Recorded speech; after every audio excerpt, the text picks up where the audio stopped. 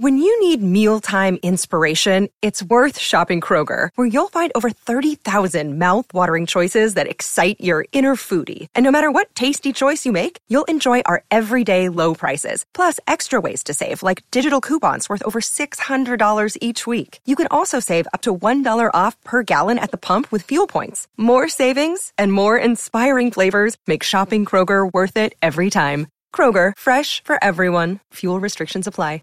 Another day is here, and you're ready for it. What to wear? Check. Breakfast, lunch, and dinner? Check. Planning for what's next and how to save for it? That's where Bank of America can help. For your financial to-dos, Bank of America has experts ready to help get you closer to your goals. Get started at one of our local financial centers or 24/7 in our mobile banking app. Find a location near you at bankofamerica.com/talktous. What would you like the power to do? Mobile banking requires downloading the app and is only available for select devices. Message and data rates may apply. Bank of America N.A., member FDIC. Hi, folks. Be sure to visit my website at dr-history.com for a short personal video message, to listen to the latest stories, and to leave a comment. All right now, ladies and gentlemen, it is time for absolutely one of my very favorite segments that has grown in popularity literally all over the world, Dr. History. Good morning. Good morning. How are you? I'm good. Let's stop all the formality. Okay. So I just got to say, number one, hello to Steve over in Hillsboro, Oregon. Do you know where that is, Ed? I do. Been there. Okay. Many times. Yeah. So Steve likes listening to the show. And so, Steve, thank you for writing to me. What does Steve do for a living? I don't know. Maybe if we go broke, we can go to work. We can go see where he's at. So anyway, thank you, Steve. And I got to say, Zeb, this past week I was down in St. George with some of my family. And anybody that heads down that way, there's a canyon called Snow Canyon. Yes. And if you'll go head up that, it's a state park. Mm-hmm. But there's several hikes that you can go on, and one of which has some pioneer names written in axle grease on one of the walls of the canyon. Really? Yeah. And so we enjoyed that. And anyway, so if you head that way, folks, take in Snow Canyon. Now, that area has just blown up with people, hasn't lots it? and lots of people. Wow. Yeah, pretty busy. I did that rodeo for over 30 years. Really? Yeah. Yeah. Well, St. George Dixie Roundup. Yeah, you can't believe how much the growth is there. But anyway. What are we going to talk about today? We're going to talk about General George A. Custer and the Black Hills Expedition. Well, now, wait a minute. We're not talking about the massacre. No. We're talking about his expedition into the Black Hills. Right. Huh. So this is before. All right. So a little background. George Armstrong Custer may have done more than any other individual to actually begin the Black Hills Gold Rush. Okay. His one trip there was in the line of duty, but Custer and the U.S. Army were not really a good fit, but when his brand of fighting worked on the battlefield, it led to his reputation as the boy general of the Civil War. He wasn't very well liked, was he? Well, we'll talk about that. Just a little bit. He had barely made it out of West Point, graduating at the very bottom of his class in 1861, almost losing his chance at a career, with, of course, brought social status because he couldn't obey the rules. I see. And he tormented his classmates with practical jokes. So I guess you could say he didn't take his education very seriously. I see. At West Point.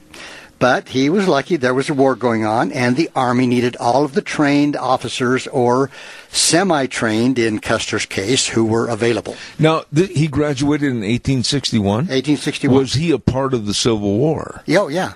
That's what I thought. Yeah. So throughout his 15-year career, Custer had those who didn't like him and those that did like him among every rank right up to the top brass. Okay. General Philip H. Sheridan, commander of the Division of the Missouri, which was 1/3 of the Army. It covered the entire frontier region. He was a friend of Custer. He liked him. Really? Now, General William Tecumseh Sherman, commander of the entire thing, was just as much anti-Custer. He didn't like him at all. So you had two of the top brass. What were the reasons that they didn't like him? Just brash? I don't know. I see. For whatever their association with him, some liked him and some didn't. I see. So after the Civil War, the Army was downsizing, so officers of the middle ranks were facing fewer promotions over their careers and struggling for command positions. Now, Custer's knack for getting personal publicity and standing out in this dwindling crowd led to some kind of bad feelings from others. Really? Okay? Because he promoted himself, I guess you could say. So he was kind of flamboyant. Yeah, you could say that. Yeah. And so on his expeditions, he included journalists because they wrote great, glowing accounts in the newspapers across the nation. So he frequently wore, of course, the picture, his blonde hair long, and he replaced his uniform with the frontier-style buckskins. And is that really true? I had heard different reports on that. You know, that's one of those things we're going to guess. I see. Okay. But he had a big wide-brimmed hat, so he didn't wear the typical cavalry uniform, so to speak. So adding to the legend, he also had a 16-piece regimental band that came along with him. What? Played the 7th Cavalry's lively theme song, the Gary Owen. He's the only one that had Lawrence Welk on a horse? Gary Owen. They played Gary Owen when he arrived and when he departed. You're kidding me. No, he had his own band. I didn't know that. His own drill team, How so did to he speak. get away with that? He was the general, the colonel, whatever. I'll be darned. So anyway, when the 7th Cavalry was formed at Fort Riley, Kansas in 1866, Sheridan got its command for Colonel Custer.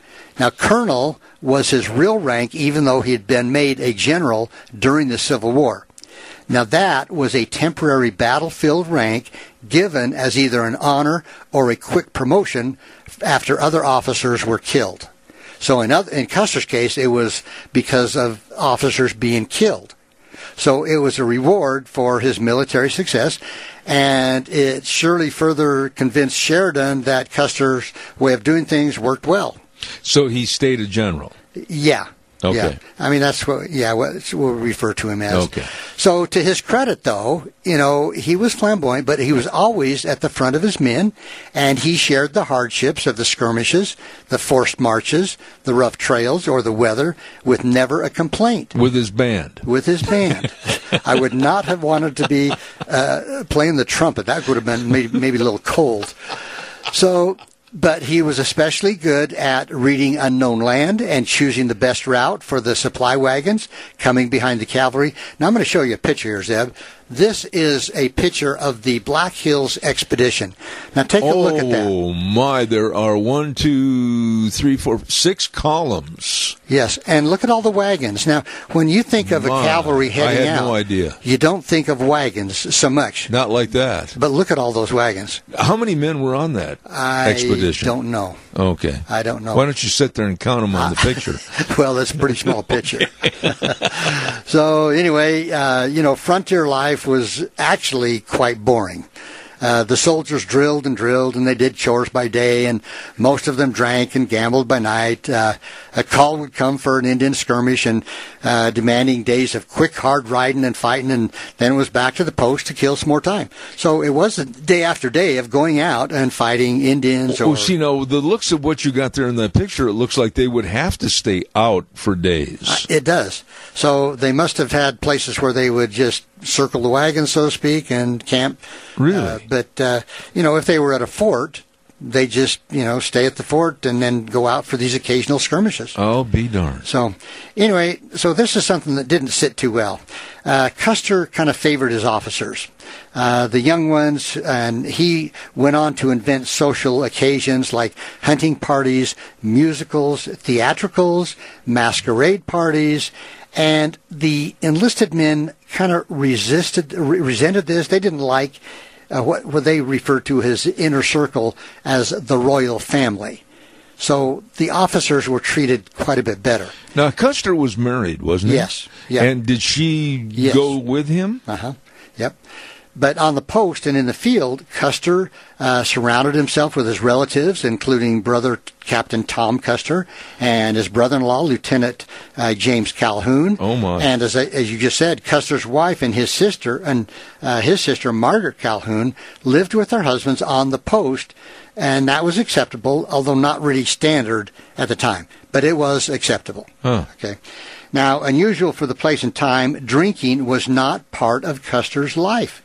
Now, Tom, his brother, was known to go on sprees. In fact, Wild Bill Hickok arrested Tom in Hays, Kansas on December 31st, 1869, when he shot up the streets before riding his horse into a saloon. Well, his leg was sore. I guess. But George did not drink. I see. So, now Elizabeth, his wife, Custer, and her husband, George, she probably boozed it up, didn't she? Well, what else do you do out there? But they called each other Libby and Audie, and acted like the Frontier Army experience was their perpetual honeymoon. They had no children, but they owned a pack of large hunting dogs. So she was right there. Evidently, she enjoyed being out there doing what she did. Now, when you say out there, what area are you talking about? I'm going to guess different expeditions. But in this particular one, it was the Black Hills expedition. Now, in 1873, the U.S. government had begun to trying to purchase the Black Hills from the Sioux Nation and to move the Sioux people onto a 5-year-old reservation that covered roughly the western half of today's South Dakota, extending into Nebraska and North Dakota.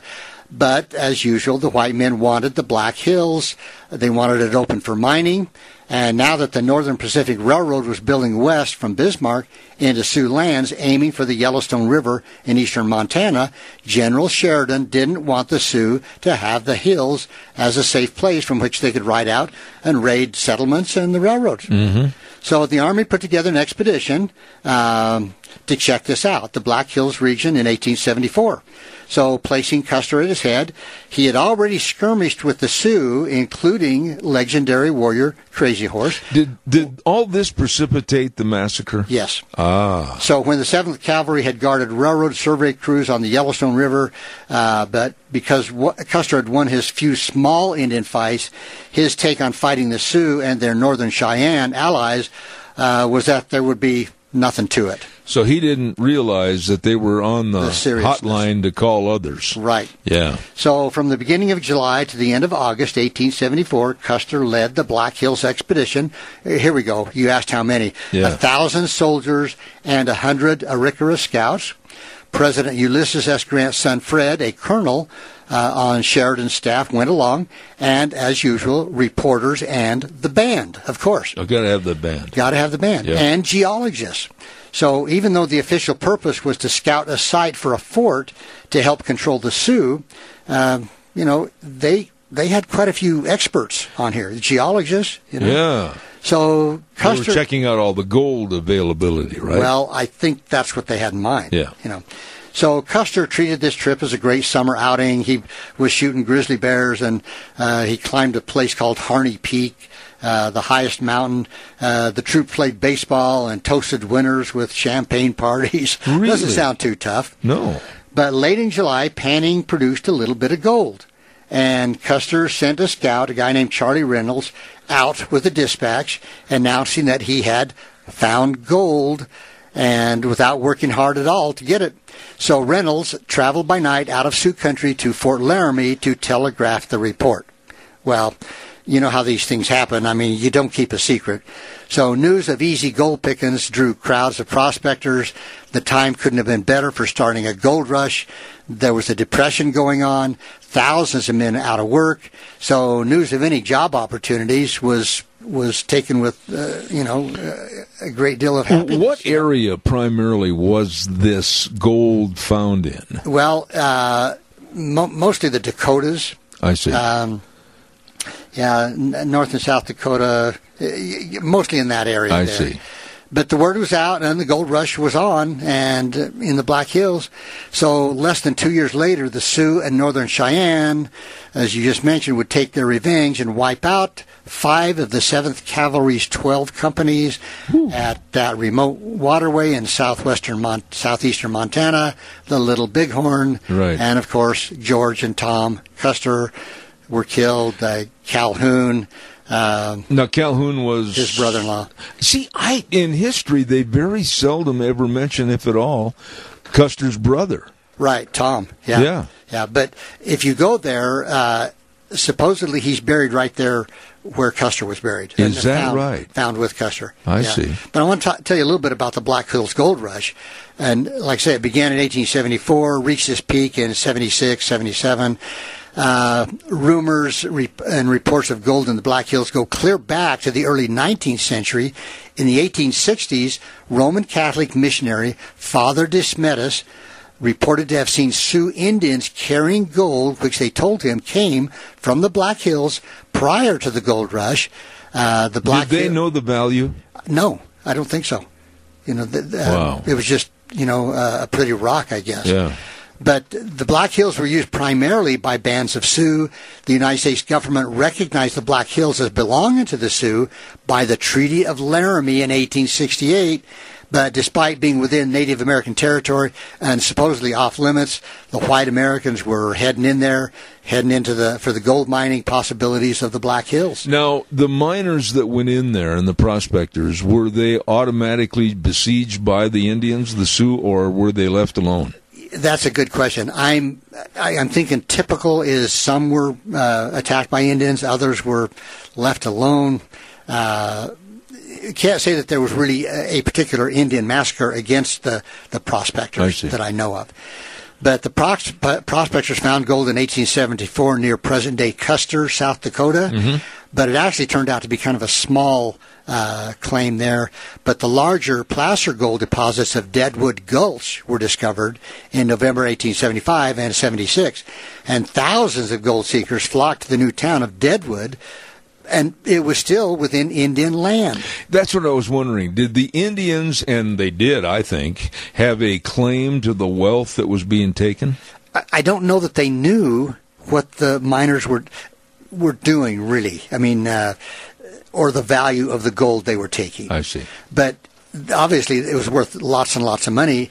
During the gold rush, these coaches that carried the treasure transported large quantities of gold, up to $300,000 worth on each haul that they took to Cheyenne, Wyoming. What would that be like today? Oh, at least 8 or 10 times that. Oh, right? Yeah. But they became a favorite target for outlaws. The last recorded holdup occurred around 3 p.m.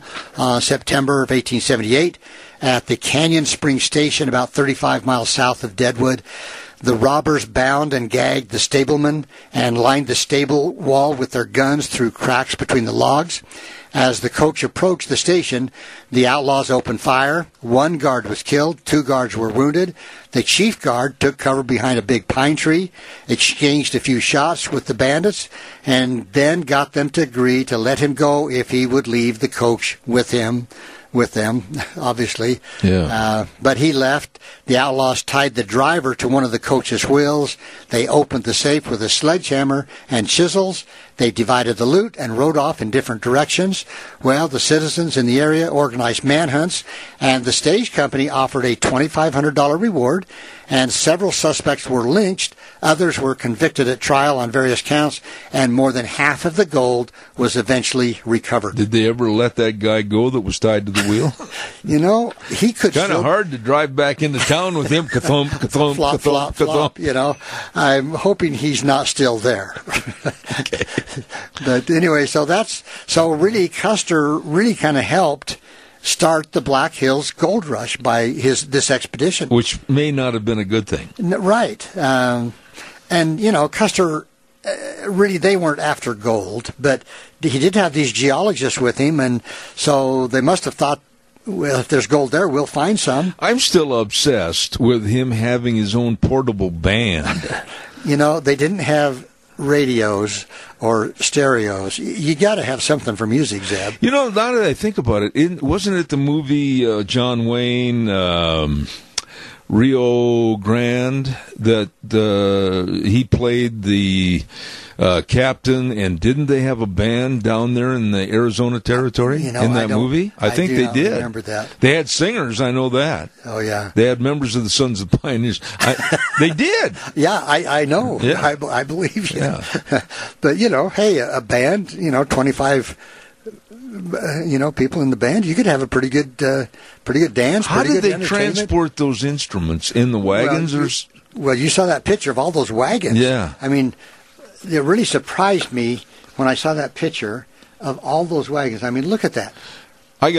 Pass that over to me. Audience, we're doing this live, so I got to take a look at this picture. Take a look at that. That is absolutely amazing. 4 or 5 columns with at least, 50 or 60 wagons. Well, it goes on in length. It looks like it could be like some of these columns look like they could be at least 200 to 300 yards long. And you can't even see the end of you can't. End of the wagon lines. And I'm assuming that one of the front people in this picture possibly was Custer himself. I'm going to guess probably. Yeah. And Tom and his brother-in-law. Yeah. Oh, my. That's quite 1874 image. Yeah. So I'm sure his wife and sister-in-law were riding in a nice wagon back there somewhere. And then it wasn't long after that, all heck broke loose. It did. Yeah. And she became a widow. And Custer, I'd say she did. Yes. But Custer met his demise because of his arrogancy and his flamboyancy. Well, his lack of listening, of knowing how well prepared the Indians were, how many, and but that was common among some of the cavalrymen that they thought, we can take care of 500 Indians with our 50 cavalrymen. Can you imagine riding over? Picture yourself in his position, riding over a little knoll, and then looking from left to right, right to left, and then going, "Oops." Well, you and I've been there, and you can just imagine all those teepees. They're camped beside the Little Bighorn. It's an eerie feeling. It is. It really is. You know, you outdid yourself. I found that. Oh, we got a quick call, real fast, 30 seconds. That's all I've got. Caller, good morning. You're on the air. That's all I need. Wasn't Custer supposed to have Gatling guns with him? Yes, but I'll listen off the air, thanks. Okay, buddy, thanks. Yes, but they were way back behind and didn't come up in time to help out. Yeah, he kind of just went ahead on his own. Right. Yeah. That's he was, like I said, very arrogant and self-centered. Yeah. Figured you could take him on. Appreciate that. Not to say that you are Dr. History, but anyway, God bless you for an excellent program. Thank you, Zed.